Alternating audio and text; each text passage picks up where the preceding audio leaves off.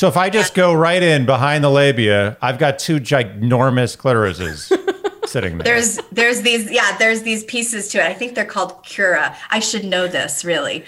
But I should know this. So you've got bulbs, you've got legs. I'm actually afraid of knowing this, but go ahead.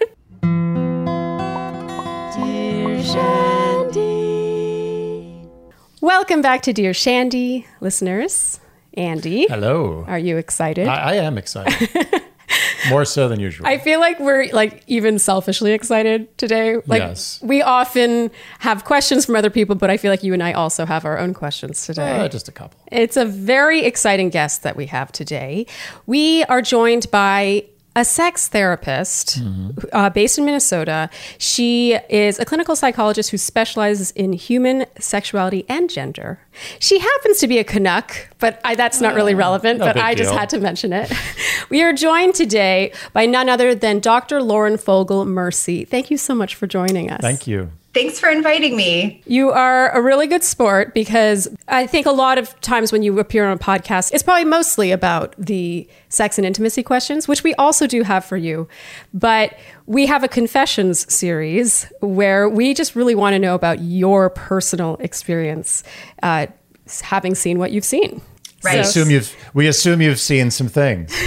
I've seen some things, although maybe not as exciting as people might think. Well, so even that will be very interesting to learn. I think you're probably just jaded, but okay. We'll see. So we pretty much have two main sections today with our questions for you. The first is confessions, and the second half will be actual questions. We polled our wonderful listeners, and they submitted some fantastic questions for you. So we're going to keep you busy for the next hour. Sounds good. All right. So we're going to start, I feel like, with a question that you've probably been asked many times, but I think it's worth asking. What made you decide to become a sex therapist? You're right. It is a question I get asked quite frequently because I think it's a curious kind of a profession. It certainly is. You know, I've known since I was a teenager that I wanted to be a psychologist. And I think it was in my later teens that I started to think that maybe sex therapy would be the right field for me. And I think that was influenced by people like Sue Johansson, who is a Sunday night talk show host in Canada, for those who are familiar. Sort of like the Canadian Dr. Ruth. I was about to say.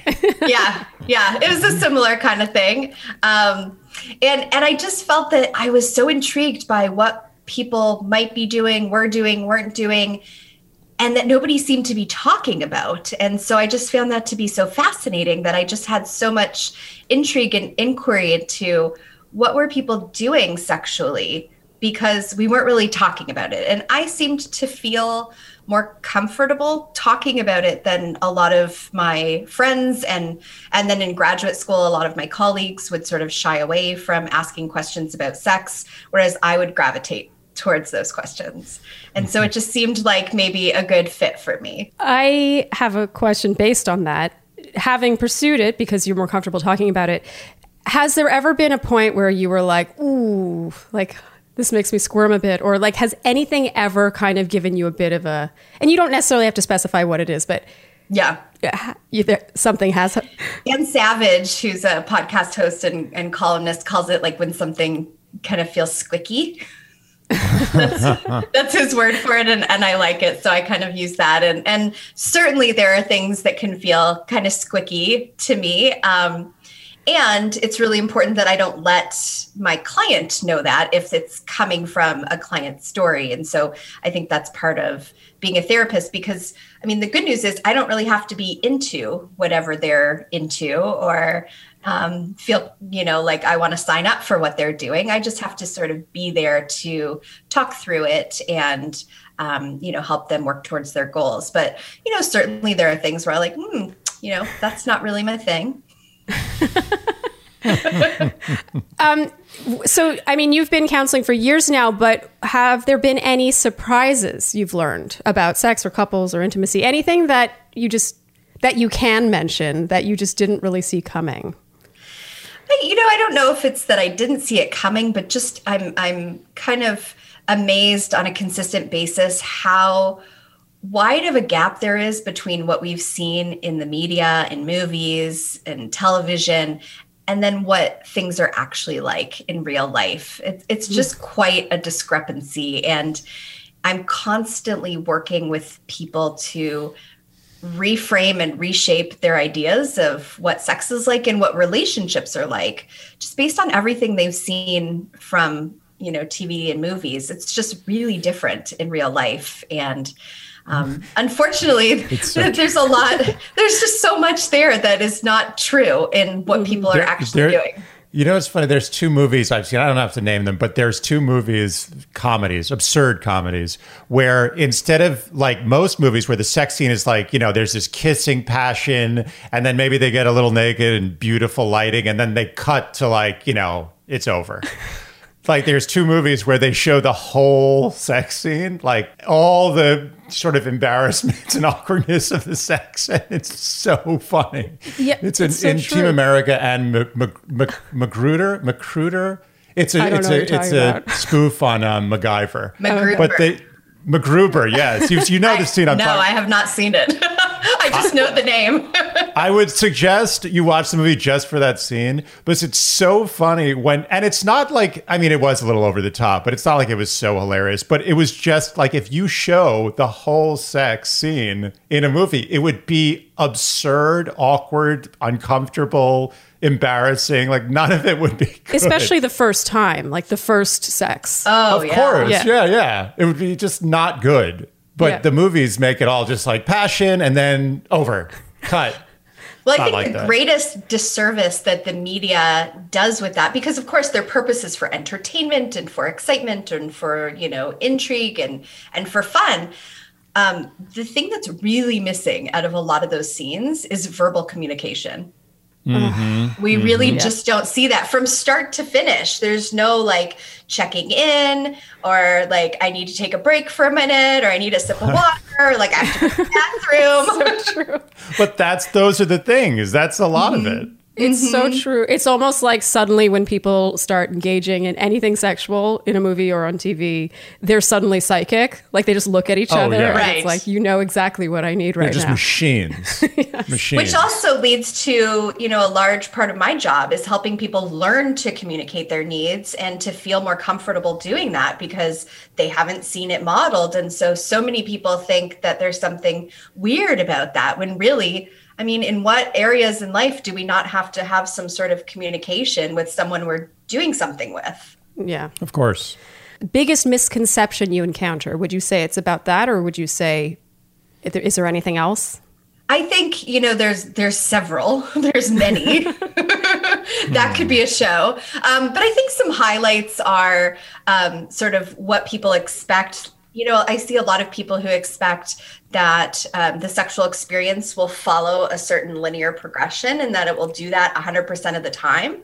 Totally. And we also know that our bodies don't do anything 100% of the time exactly the way that we have planned. And so it can really trip people up when they experience something that's less than 100%, when that's completely and utterly normal. And it's not realistic to expect everything to be amazing each time with no barriers or issue along the way.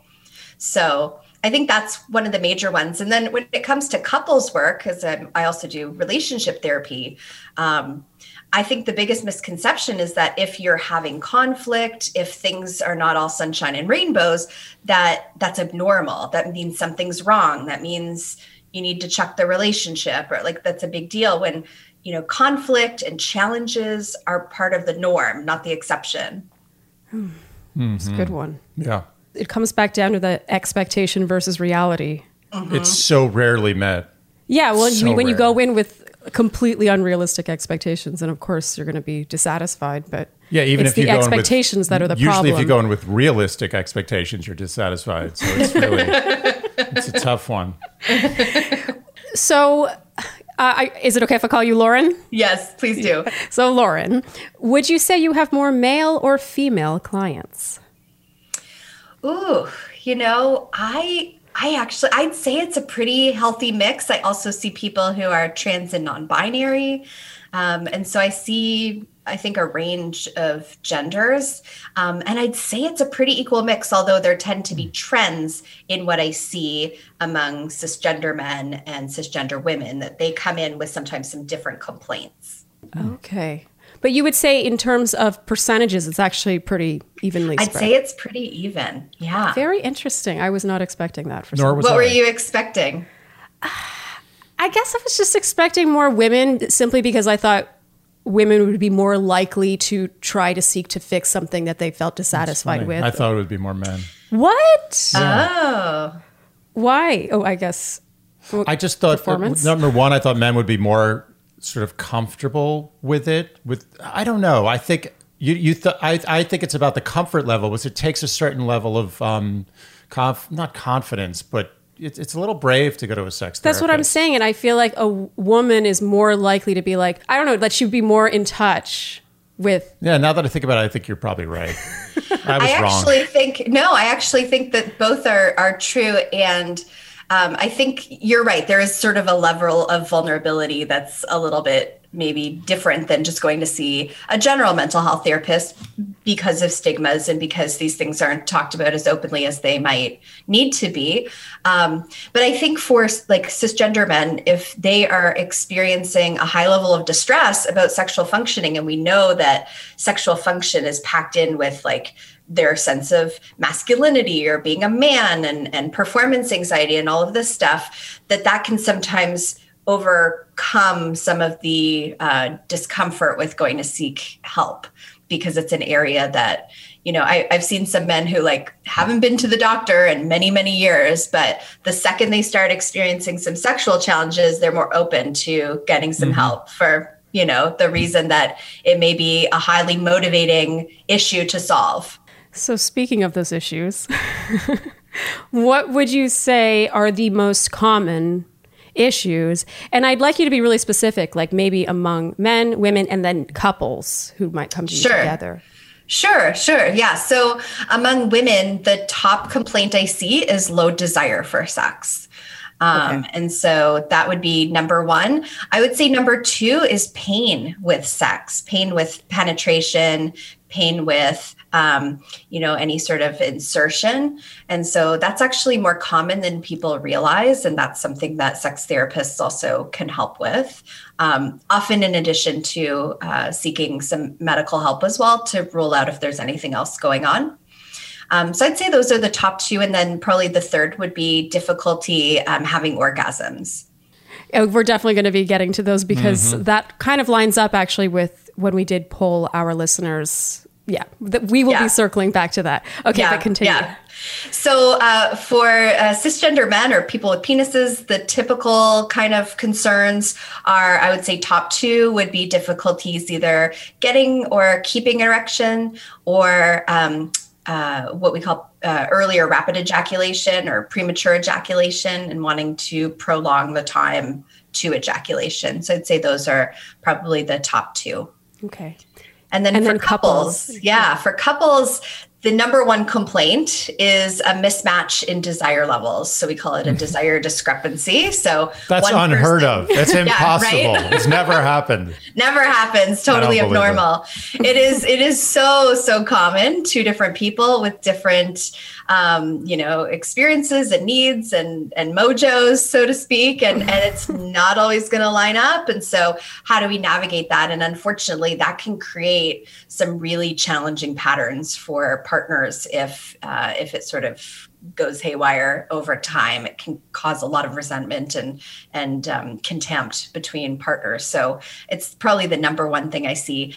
And then the second thing I see among couples is just general like conflict and communication and trying to make improvements in the relationship as a whole.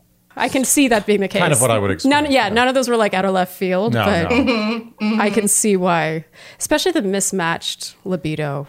I mean, that's got to be the biggest problem. Yeah. And we will also circle back to that one.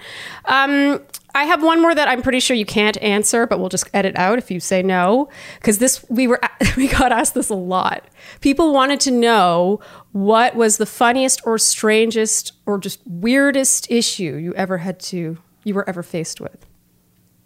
I think it's not necessarily like a strange issue, but it's just a reminder of how my role is often in educating. Just some of the basic things like, if you put something in your bum, you want it to have a flare at the bottom so it doesn't go up there. I've told people that over and over and over again. They never listen to me, ever.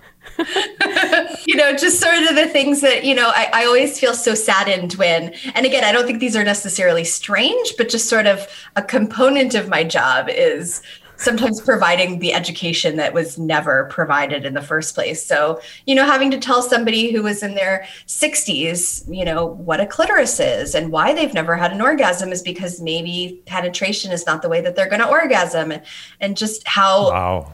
lightening That's that is sad. for them. It's sad. It's sad when It's people really sad. don't know some of those basics about their bodies.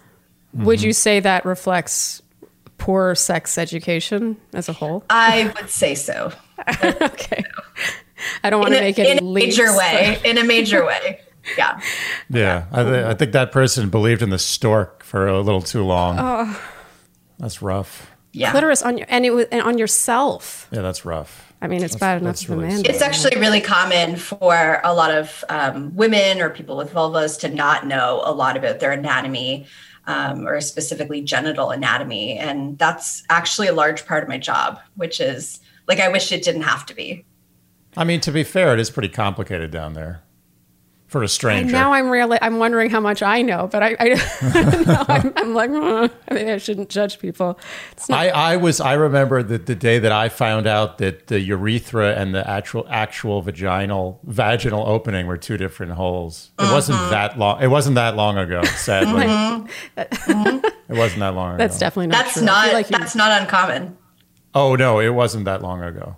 Yeah. Really? Yeah. Yeah. I thought women, it was like a cloaca, like a bird, where everything comes out of the same hole.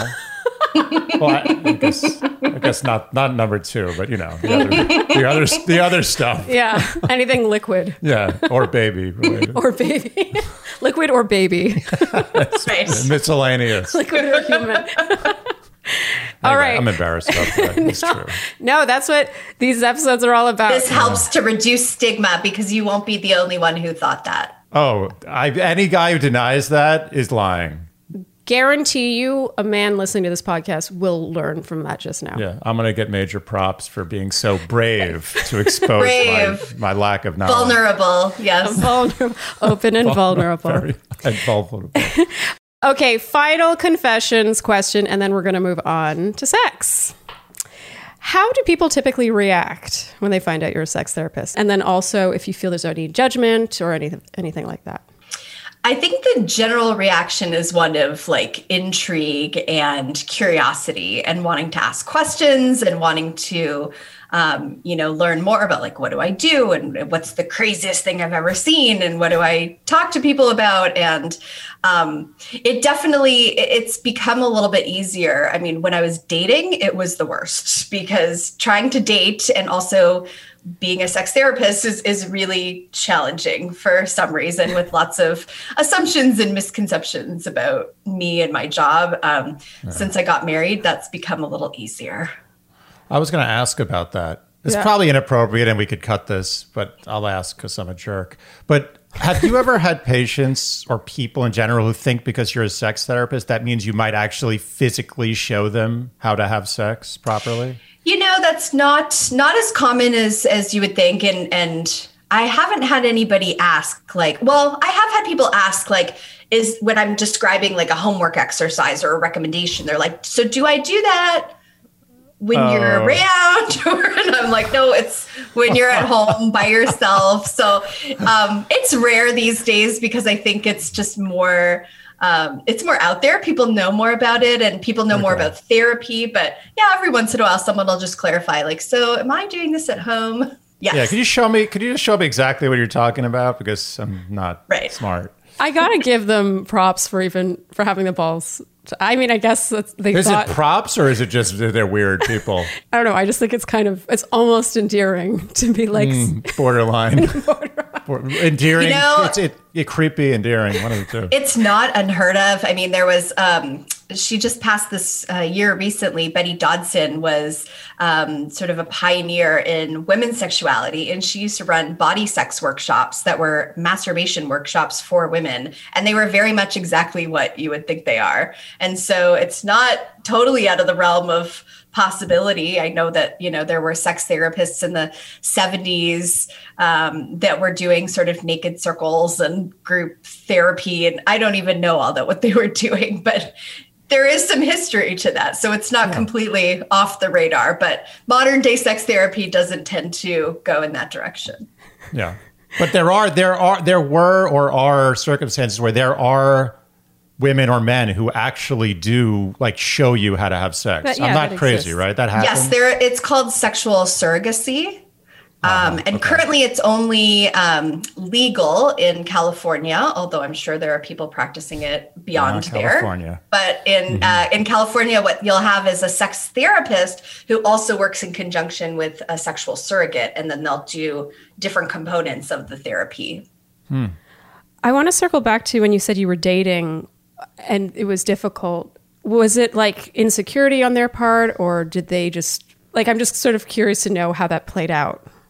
Yeah, I mean, I think what it brought up was intimidation, insecurity, sometimes maybe a lack of understanding of what that is.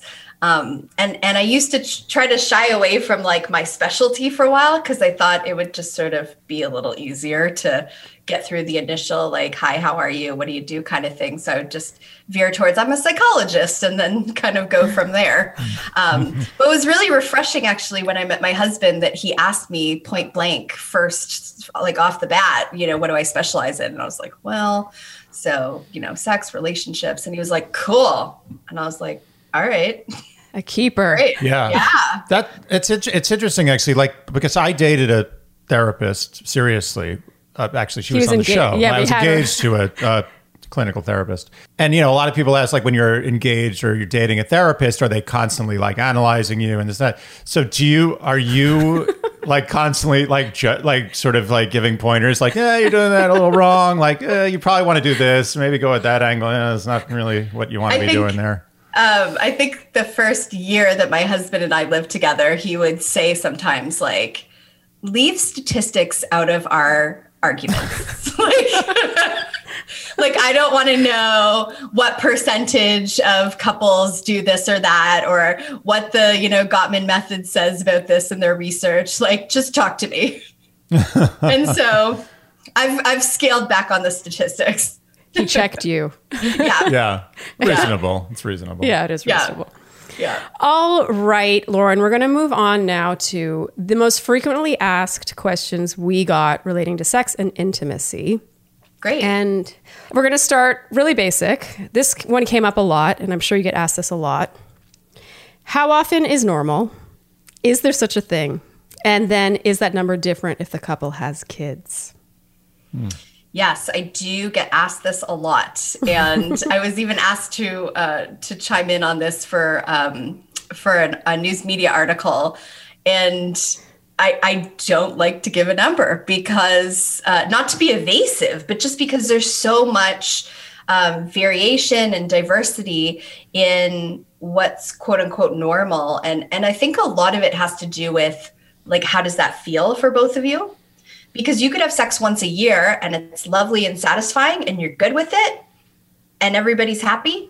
That's normal. That's healthy. That's just fine. I think, there's been historically recommendations for once a week sex. And for some people that really works. For others, that's just not going to work for them, not going to work for their lifestyle, not going to work for where they're at. And then in particular, if you're experiencing struggles like difficulty getting aroused or not having orgasms, or there's pain, trying to do sort of prescriptive weekly sex is not going to be so great if you're also kind of aggravating those challenges along the way. So I don't like to give a recommendation because I don't think it's helpful for everybody. I think the minimum amount of sex a couple should have is when the guy puts his head through the drywall at some point during the week because he's so horny.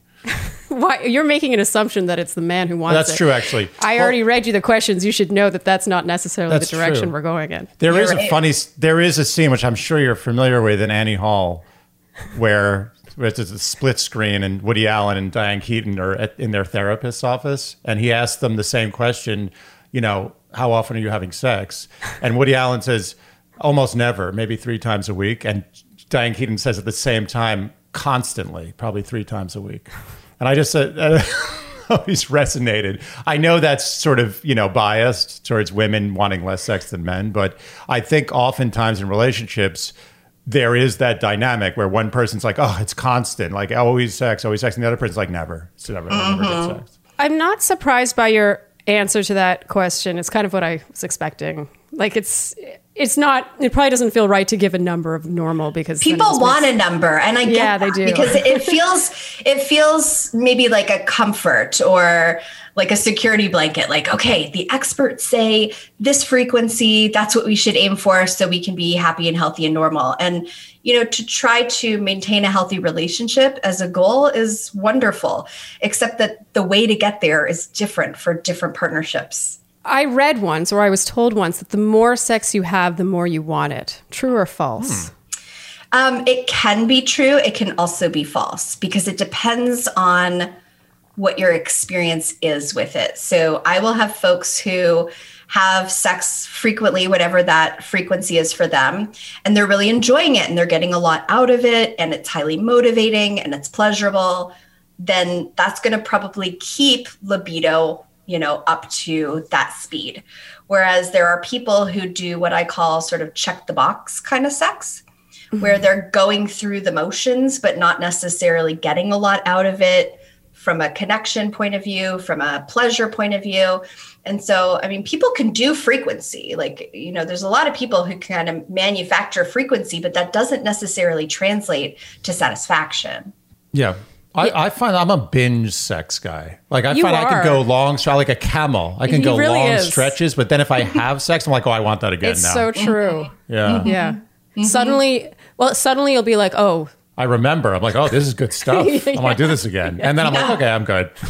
Yeah. You top up and then you're good. Yeah. In the old days, like now I'm a little older, but like, it's different. When I was 19, it was just like a rabbit. But now it's just like, oh, I'm good. So I guess that makes sense. So the more you have sex that is actually pleasurable and satisfying, the more you're going to be like, oh, this is pretty good. I'm into this. Right. I want to do it again.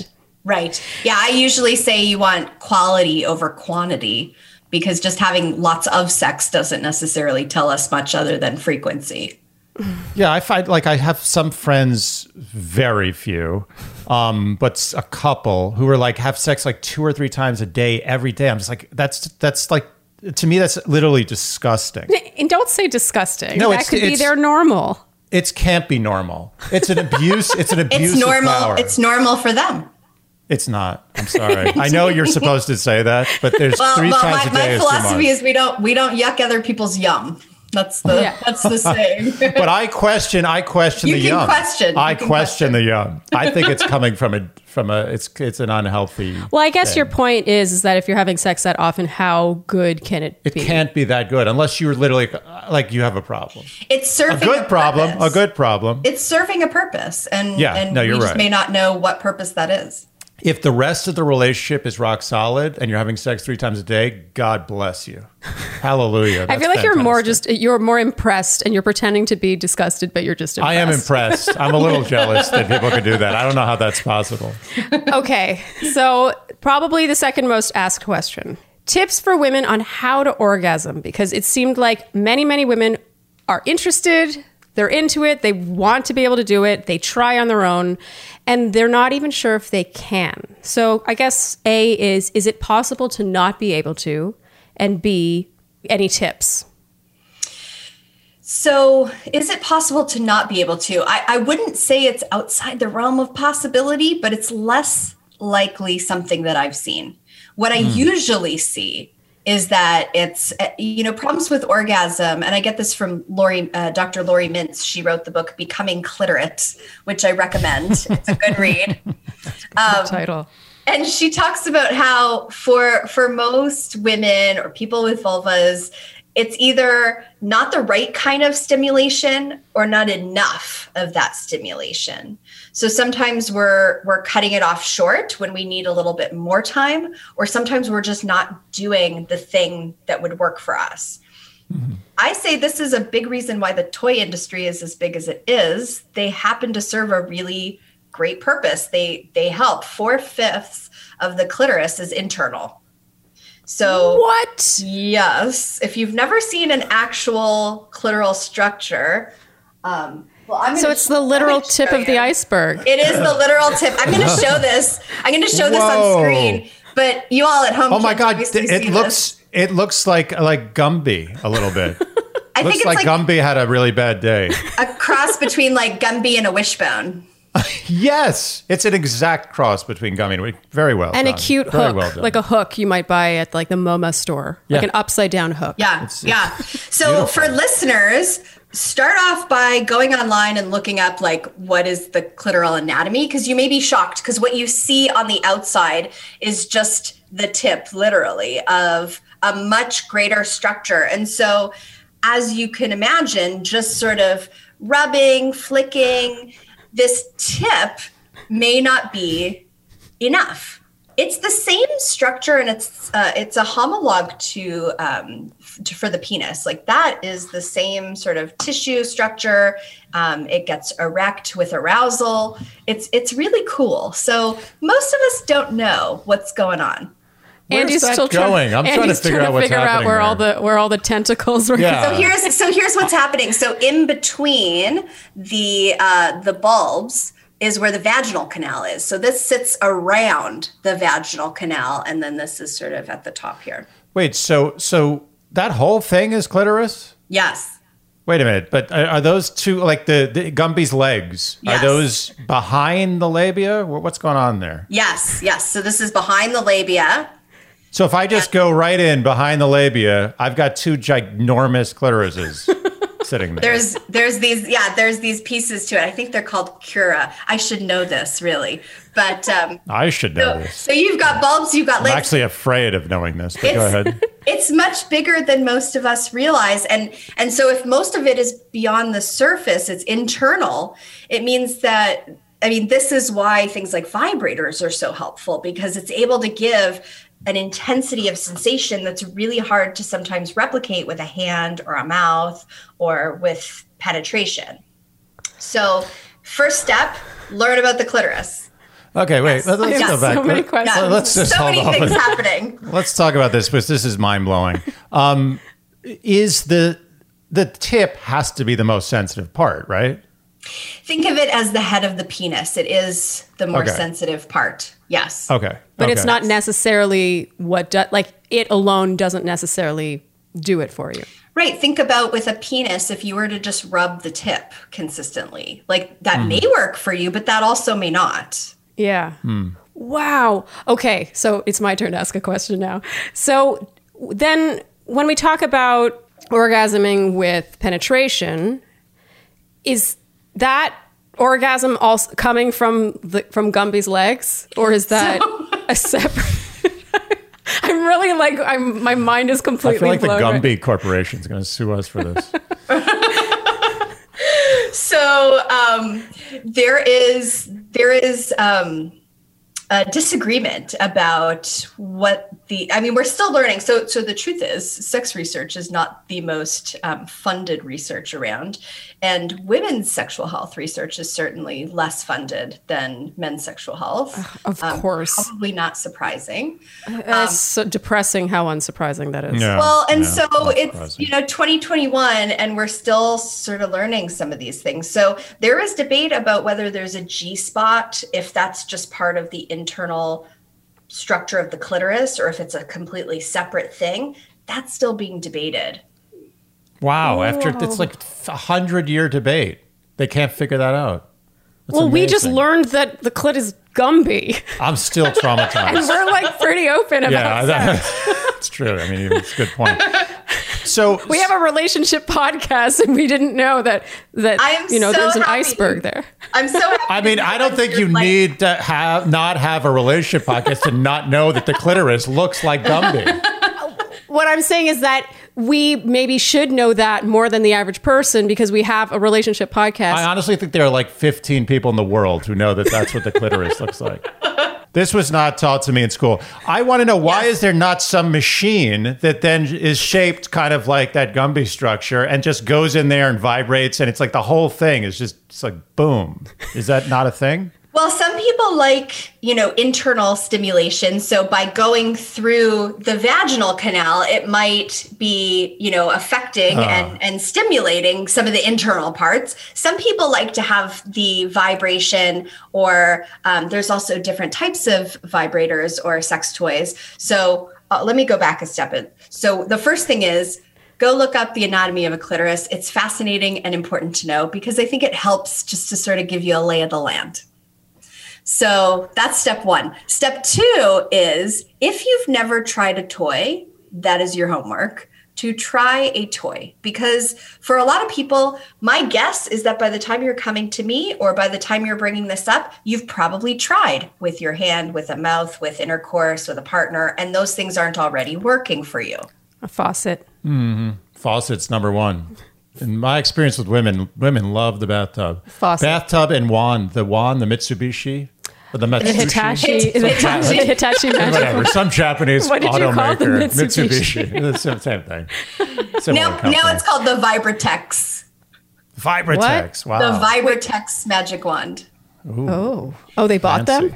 Hitachi didn't want to be associated with a sex toy. They're lost. Makes sense. The only thing I think of when I think of Hitachi is that wand. Yeah, but it was marketed as a personal massager, and when it started to go in this direction, they wanted to have it somewhere else. So that is their loss. I think it's great for brand awareness. It depends what you're looking to sell. I don't think that's what their main product was. But yeah, you could make a case. Wait, so you're telling me that was released initially as a personal massager with absolutely. no irony? They had no intention. 50 years ago.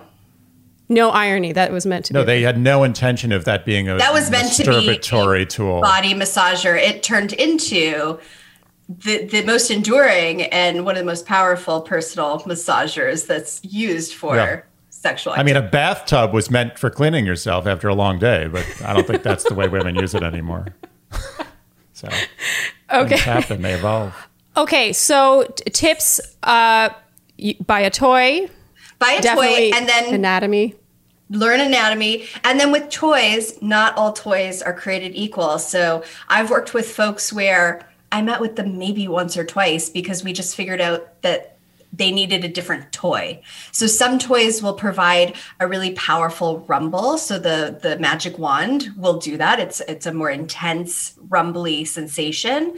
There are some toys that are more buzzy. There's also toys nowadays that do more of like a suction, starts to mirror or mimic the sensation of oral sex for some people. So if you're somebody who needs that and you're using the rumble, it's maybe not adding up for you. So maybe trying a couple of different ones can be really helpful. And I often recommend, start with the lower cost ones because these toys can get expensive. So don't make your first one a $200 toy.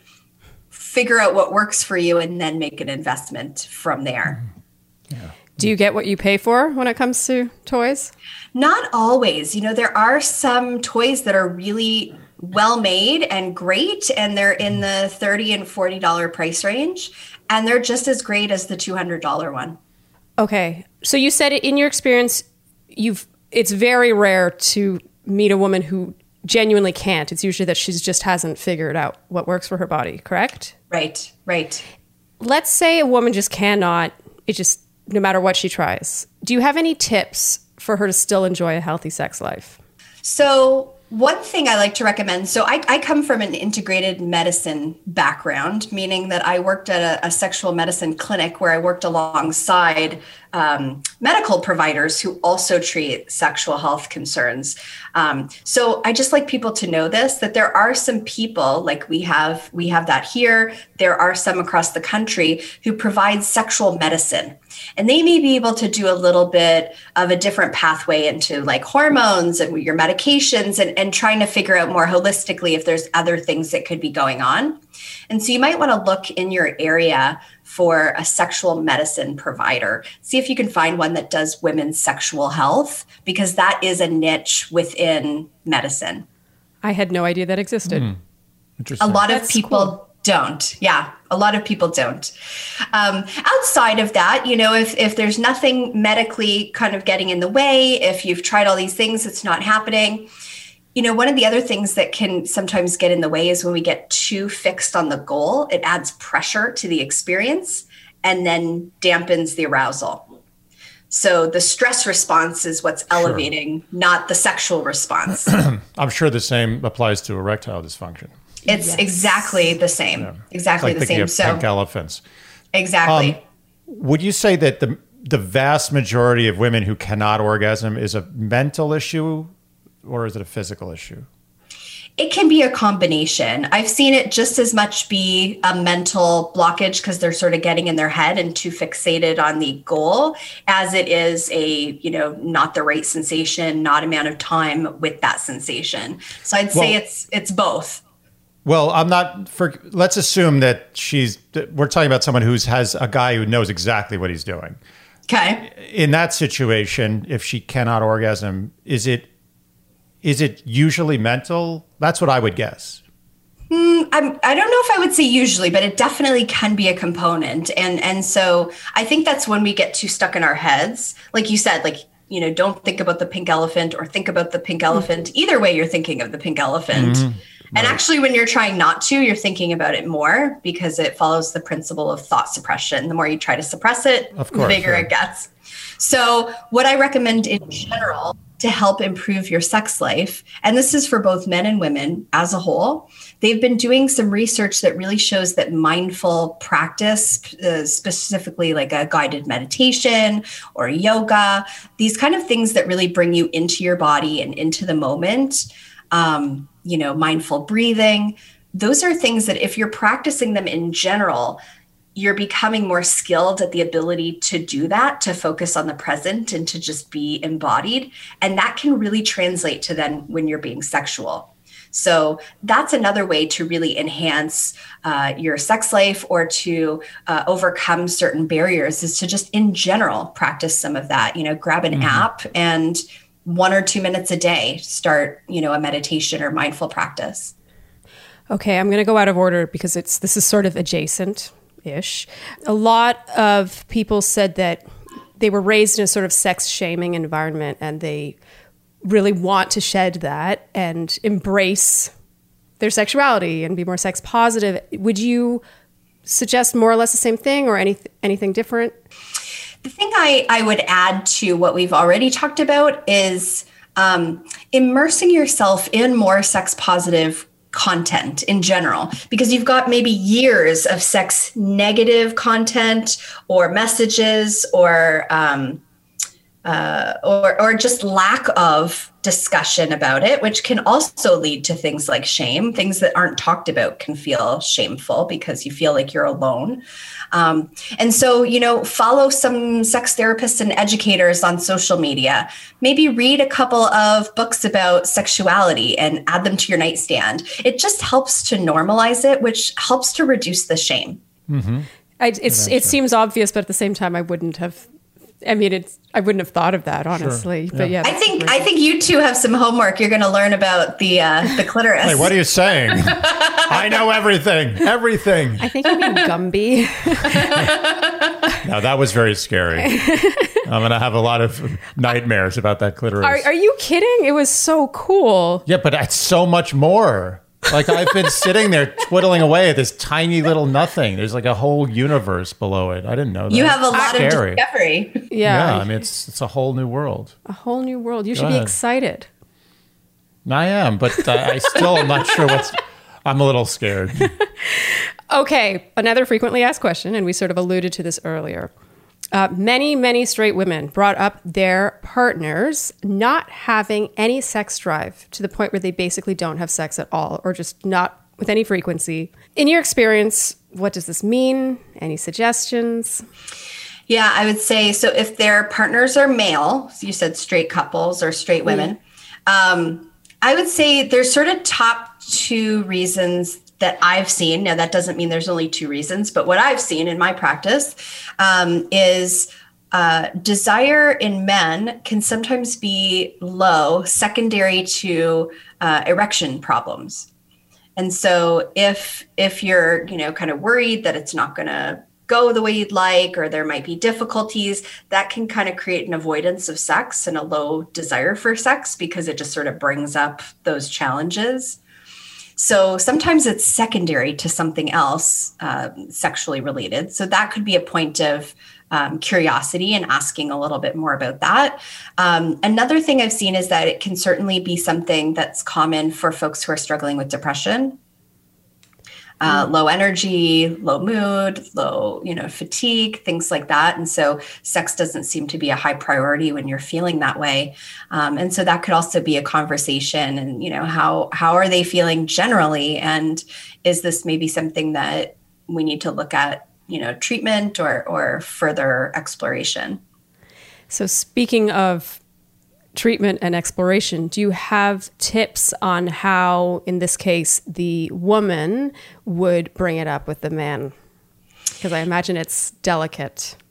So if you're the partner wanting more sex and you have someone who you're with who is wanting less or not approaching as much, I think one of the most important things is thinking about how you can be a safe person for them to work on this with. Mm-hmm. So making sure that they can say no sometimes and that there's no big, repercussion or drama about that, making sure that you're asking open questions and that you're trying as best you can to not take some of that personally, because I would say 9.5 times out of 10, it's not because of something you're doing. It's because of something else going on. You are raised as a straight female to think that men are always going to want to have sex more than you. They're always going to want to have sex with you. And the reality is that's just not always the case. And I think it can be really jarring and unfortunately damaging to the woman's self-esteem if she takes it personally, like you say. Yeah, we don't talk enough about higher libido women. No. Because you're right. I mean, if I were to make a grand generalization, I see the higher libido partner tends to be more the male partner than the female partner. But again, that's not always true. And there's, a healthy number of women who have the higher drive or the higher libido than their male partner. And isn't it a function of more like guys are just ready to go anytime, they don't need anything, and like that's women need a little myth. bit more? That's a myth. It's a myth. I think that's a myth based on my own experience too. Not you. No, I don't think it's a myth with you. I think that applies to you. Wait, what? I'm saying that men are ready. They don't need much. They're just like, oh, a girl wants to have sex, I'll have sex. You're basing this on your own experience because some men, it's like, I do sometimes I feel like some men, the stars have to be aligned in a way. Like they need to feel, like she's talking about like feeling like they're in a safe place. I think some men, there's a lot more anxiety around sex than society would lead you to believe. I think agree with me? The message we've got is that men, just at the blink of an eye are ready to have sex. And the reality is that that's certainly going to be true for some men, and it's certainly not going to be true for some men. And I like to draw on something called the dual control model here, which is talked about in the book Come As You Are by Emily Nagoski, which is also a fabulous book, especially it's written for more of a female audience, but really enlightening. And so she basically breaks down this psychological concept that we all have, imagine like a gas pedal and a brake pedal to our sexuality. There's certain things that are going to rev on the gas and certain things that are going to hit the brakes. And some people have a more sensitive gas pedal. So that would be the person who's like maybe at the drop of a hat, ready to be sexual. They have a more sensitive gas pedal, meaning, it may not take much stimuli or stimulus to provoke sexual desire and readiness. Some people have a more sensitive brake pedal. So it may not take much, a stressor, something got thrown off during the day, the news, whatever, and that'll just, jam on the brakes. So it just depends. Individually, we all have our own sort of system and getting to know what those variables are. Yeah. Mine is not being violently ill. That's my trigger. That's your brake. That's your break. Brake pedal. Okay. That's good to know about yourself. Yes. Speaking of knowing things about yourself, another frequently asked question: tips for one's own low libido. First recommendation is read that book, Come As You Are by Emily Nagoski. It really is a game-changing book for most of the women I work with. It's both a book and a workbook, and I'd say it's probably one of the most influential books for sex therapy. So that would be number one. Number two would be starting to kind of list out or get a sense of what your gas pedal and brake pedal stuff is, so that you can work with that better. Because, we often will focus on the gas pedal, like, let's go to Hawaii, or let's get candles and roses and music, and like, let's throw some like eroticism at it. But if you got 2 tons of bricks on your brake pedal, you're not going very far. Mm-hmm. That is fascinating. Mm-hmm. It's just, you don't really think about it in those terms. You sort of think, being in the mood or not being in the mood. And right. So much more to it. I constantly come back to saying that libido is complicated. I'm writing a book about it because it's complicated. And so fantastic. It's a myriad of things. And these days there's just a lot of stuff hitting the brakes. Fair. I would imagine right now, especially. Another popular one. What should one do if their kink is incompatible with their partners? Ooh, that's a tough one. Tough one. I know, it's a tough one. So that is also a normal thing to happen. Again, you're 2 different people or more than 2. And that's going to happen sometimes. So I think, some questions to ask yourself first before maybe trying to negotiate more with your partner is to what extent do you feel like you need to explore and experience your kink? So is it something that you can fantasize about? Is it something that you can watch erotica around whatever the kink is and, masturbate and feel, satisfied with that? Or is it something that feels like you have to act on it? Because a lot of the things that we fantasize about or find arousing are not necessarily things that we want to act out, or at least some of them may not. So that would be where I would start. And then, if you decide that, I've done those other things and I really want to explore this with someone, then I would really gently start to bring that up with a partner at a time where you're not in the middle of sex or you're not about to have sex, but at a time where maybe you have your clothes on and you're on the couch or at the kitchen table, and maybe starting with just a general exploratory question and then easing into that specifically. I love that answer so much because it's really practical. Like you could apply that to just about anything. You're basically saying, is this a deal breaker for you or not? Right. Yeah. Is it a must have to act out with your partner in real life? Or can you explore that through, fantasizing and imagery and videos and things like that in a way that may still honor the boundaries or the fidelity agreement of the relationship? I think it's kind of tragic if you have a real strong kink and you're never allowed to, or you're never able to practice it in real life. I mean, it's tragic if, as she says, you realize that you do want to do it. Yeah. Because you're right. I do think some people are like, oh, I like the idea of it, but I don't, like, I wouldn't want that to happen. Mm-hmm. Right. But a partner who's just sort of reticent, like, or unwilling. We always talk about this podcast about how you only live once. It just seems so tragic to live out your whole life and never get to satisfy. Yeah. I think you might have to add that to the pillars of things to discuss early on. It's religion, politics, and kink. Kink is now added, the 3 pillars. Although things can change over time, which is tough because things can emerge with sexuality. Things can kind of dwindle with sexuality. So, our sexuality changes as much as we do in many ways.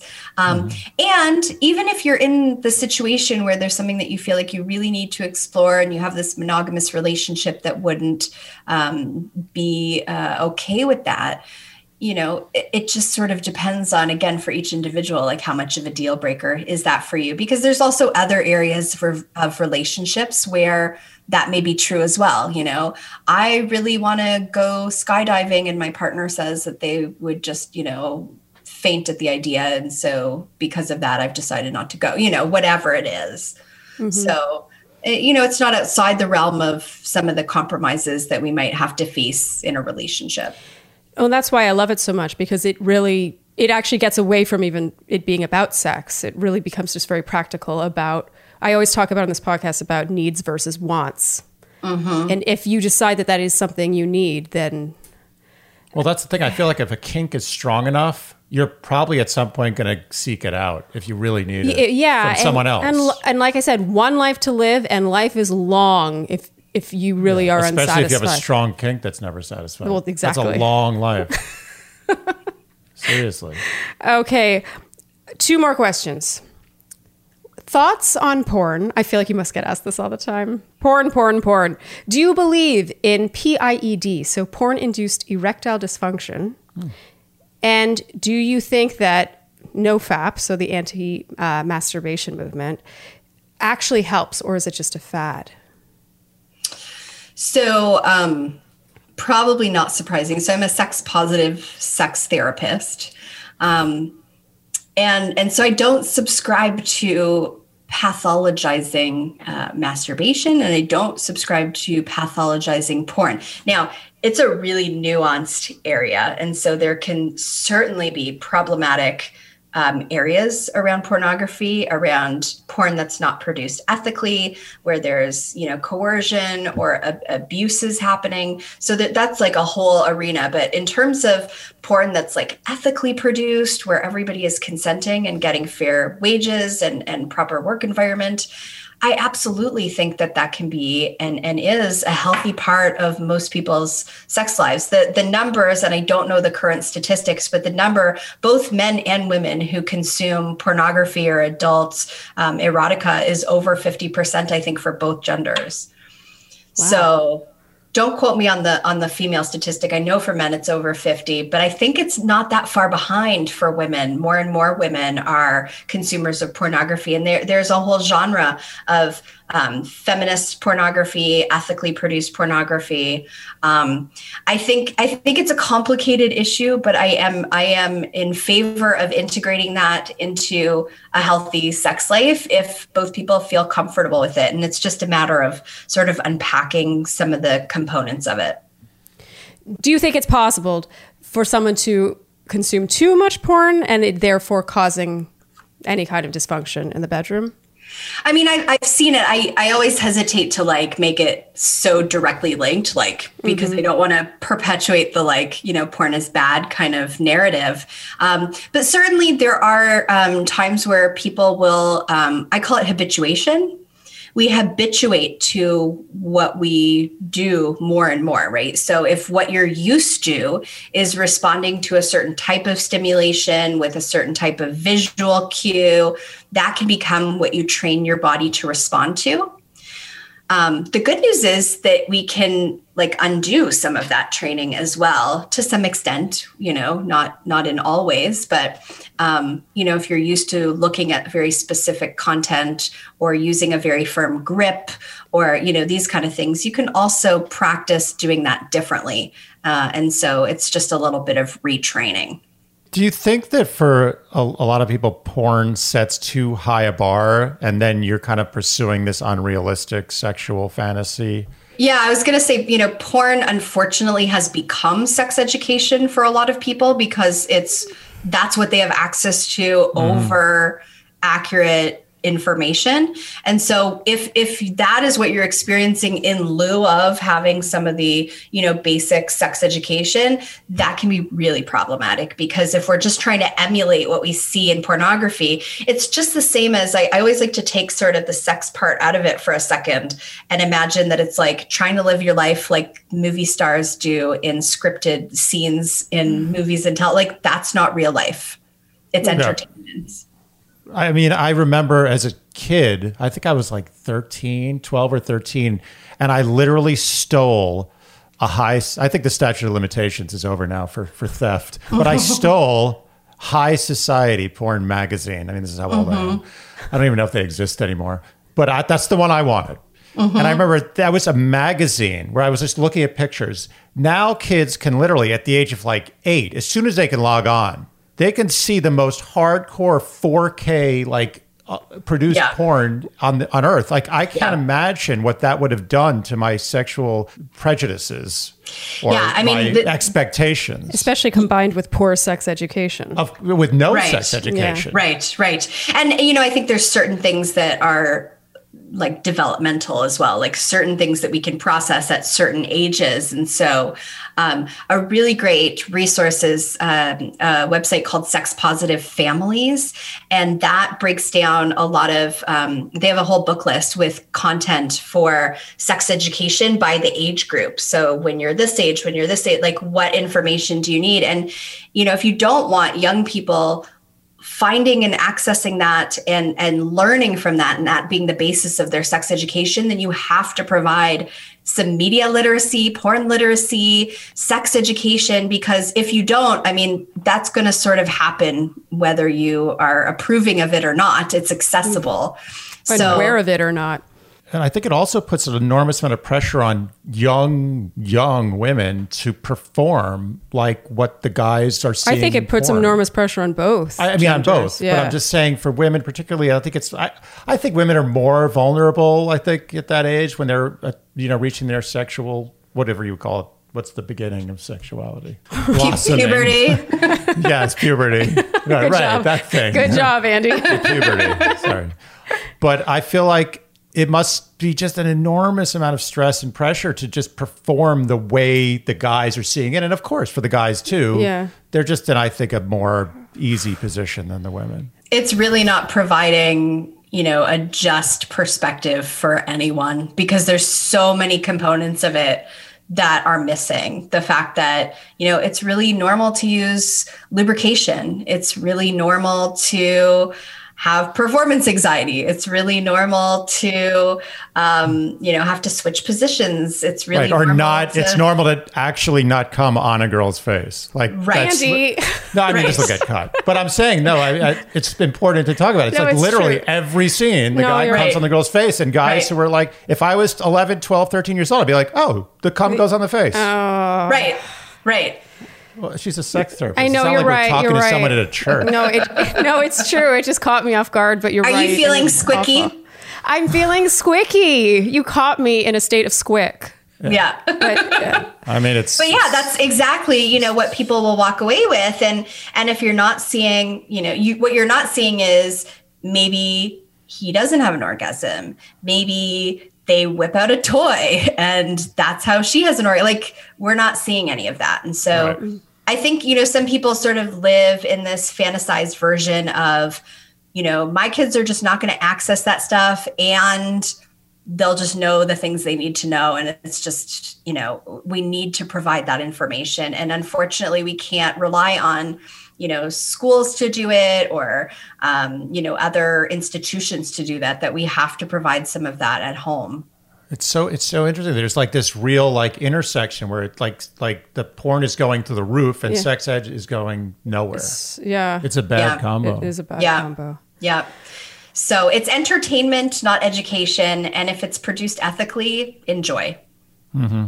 Love that takeaway. Good answer. Okay. One final question and then we're going to set you free. Andy loves this question. Do you want to ask it? No, you go.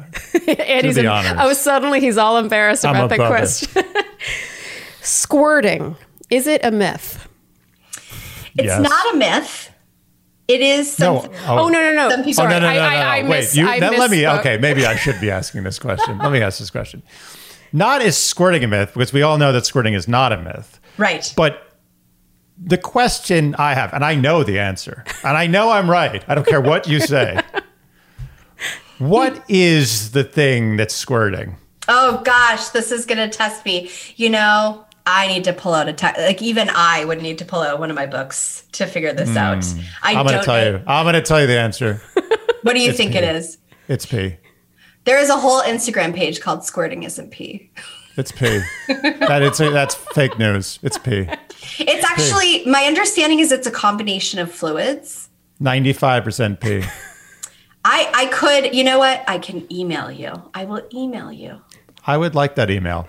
And I would ask you this question, just for argument's sake. I have been with squirters, and the volume of squirt would suggest that there is an entire separate organ inside a woman that holds somewhere in the vicinity of a liter of some magical fluid that's not pee. And I find that very hard. That's not hyperbole at all, a liter. Every time, at least a liter. Andy's the least dramatic person you've ever met.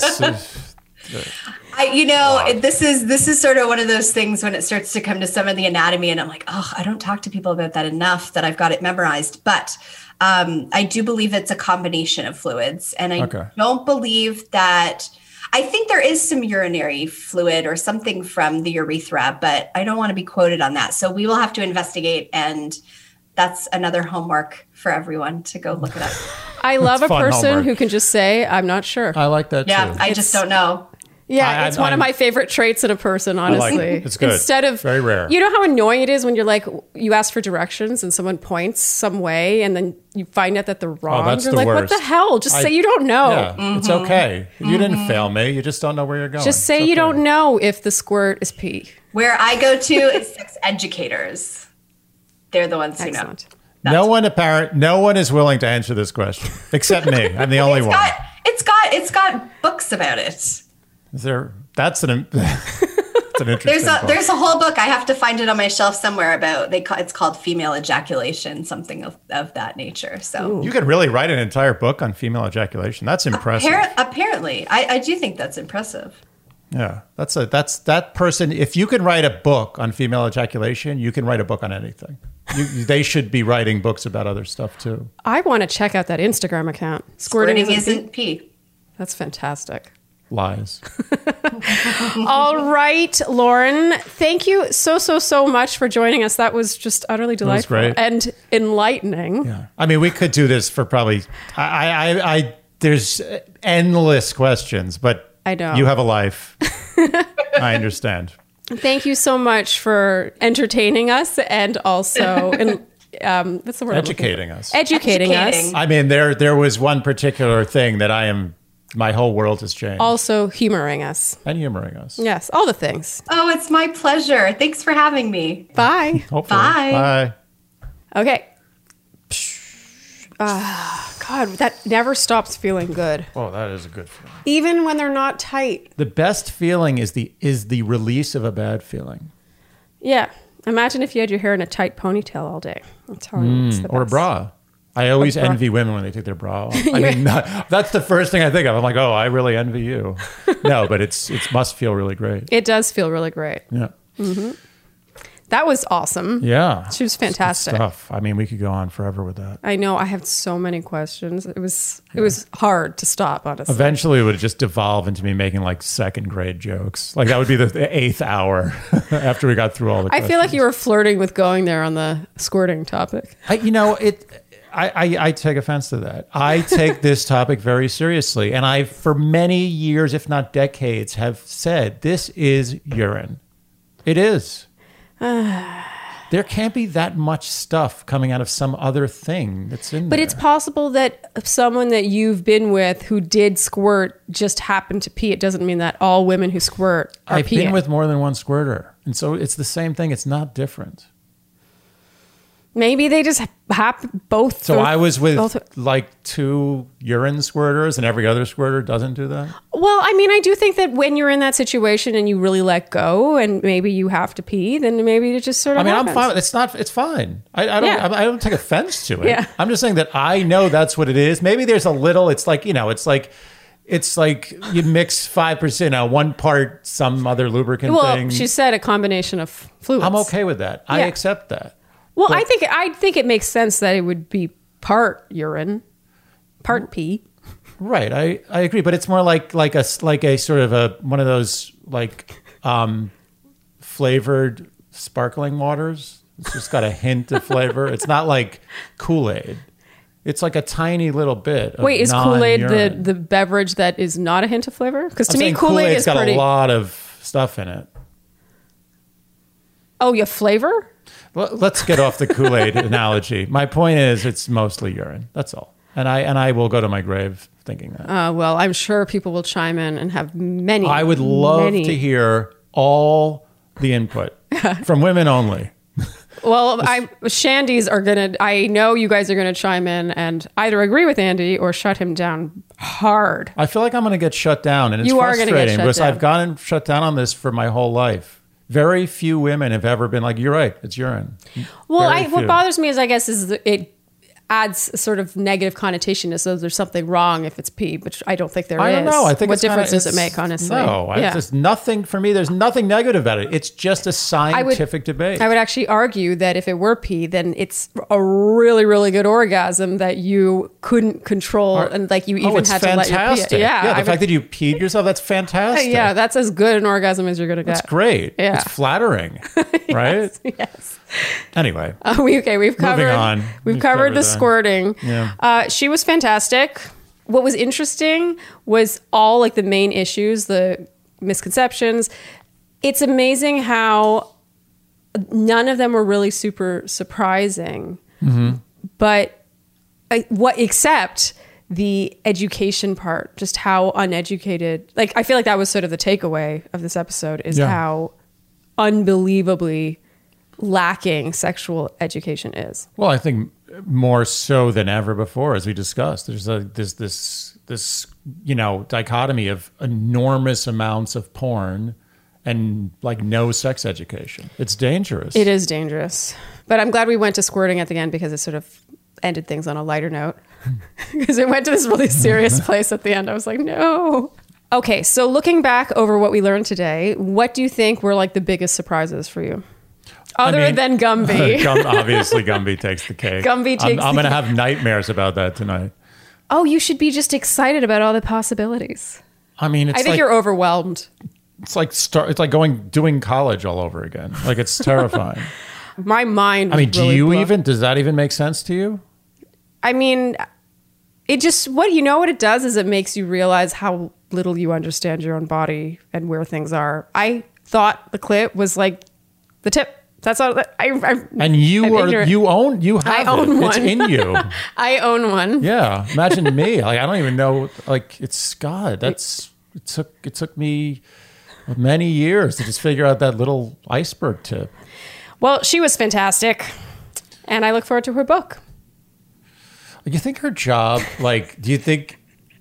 I know we couldn't possibly ask her this, but I know therapists probably get to this point, talk therapists, where like she's like, oh, another erectile dysfunction guy. Like, is she like kind of like, oh, I got a 4 o'clock erectile dysfunction. I'm so bored of this stuff. I don't know. I feel like if you get into that business in the first place, first of all, I'm sure there's like so many varying shades. Sure, of course. And I'm sure that the same way a therapist is often into what they do to some extent. I doubt they're like, oh, another depressed person. I think that they want to help people. I think that's very broad, but yeah. But it's probably like erectile dysfunction is probably also broad to just sort of like blanket maybe them right. all Maybe the there's same. many shades of erectile dysfunction.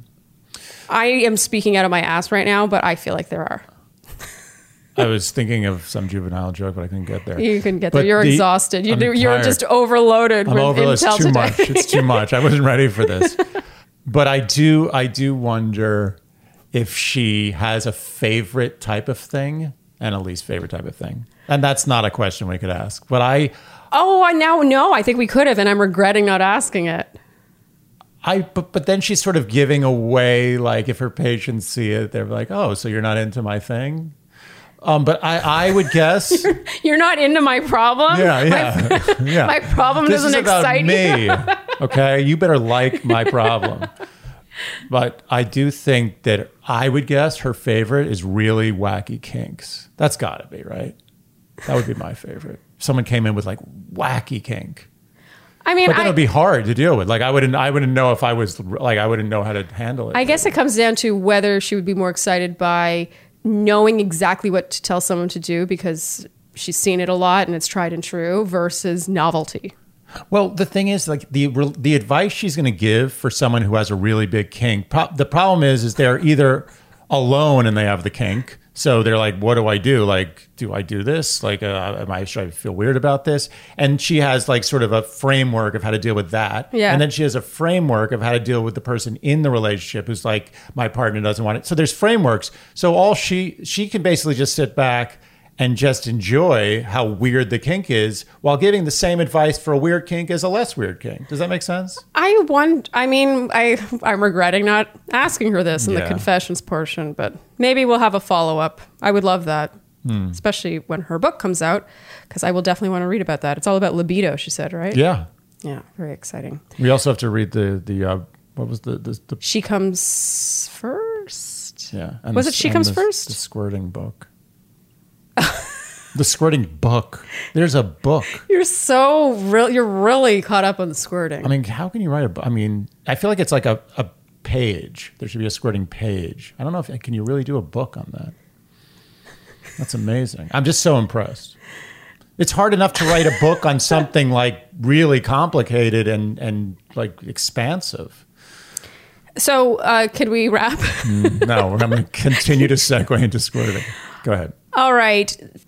Thank you guys for your fantastic questions and for tuning in. Yeah. And hopefully you learned something today. Yeah. It was a very deep and penetrating conversation. If you already knew about Gumby, let us know.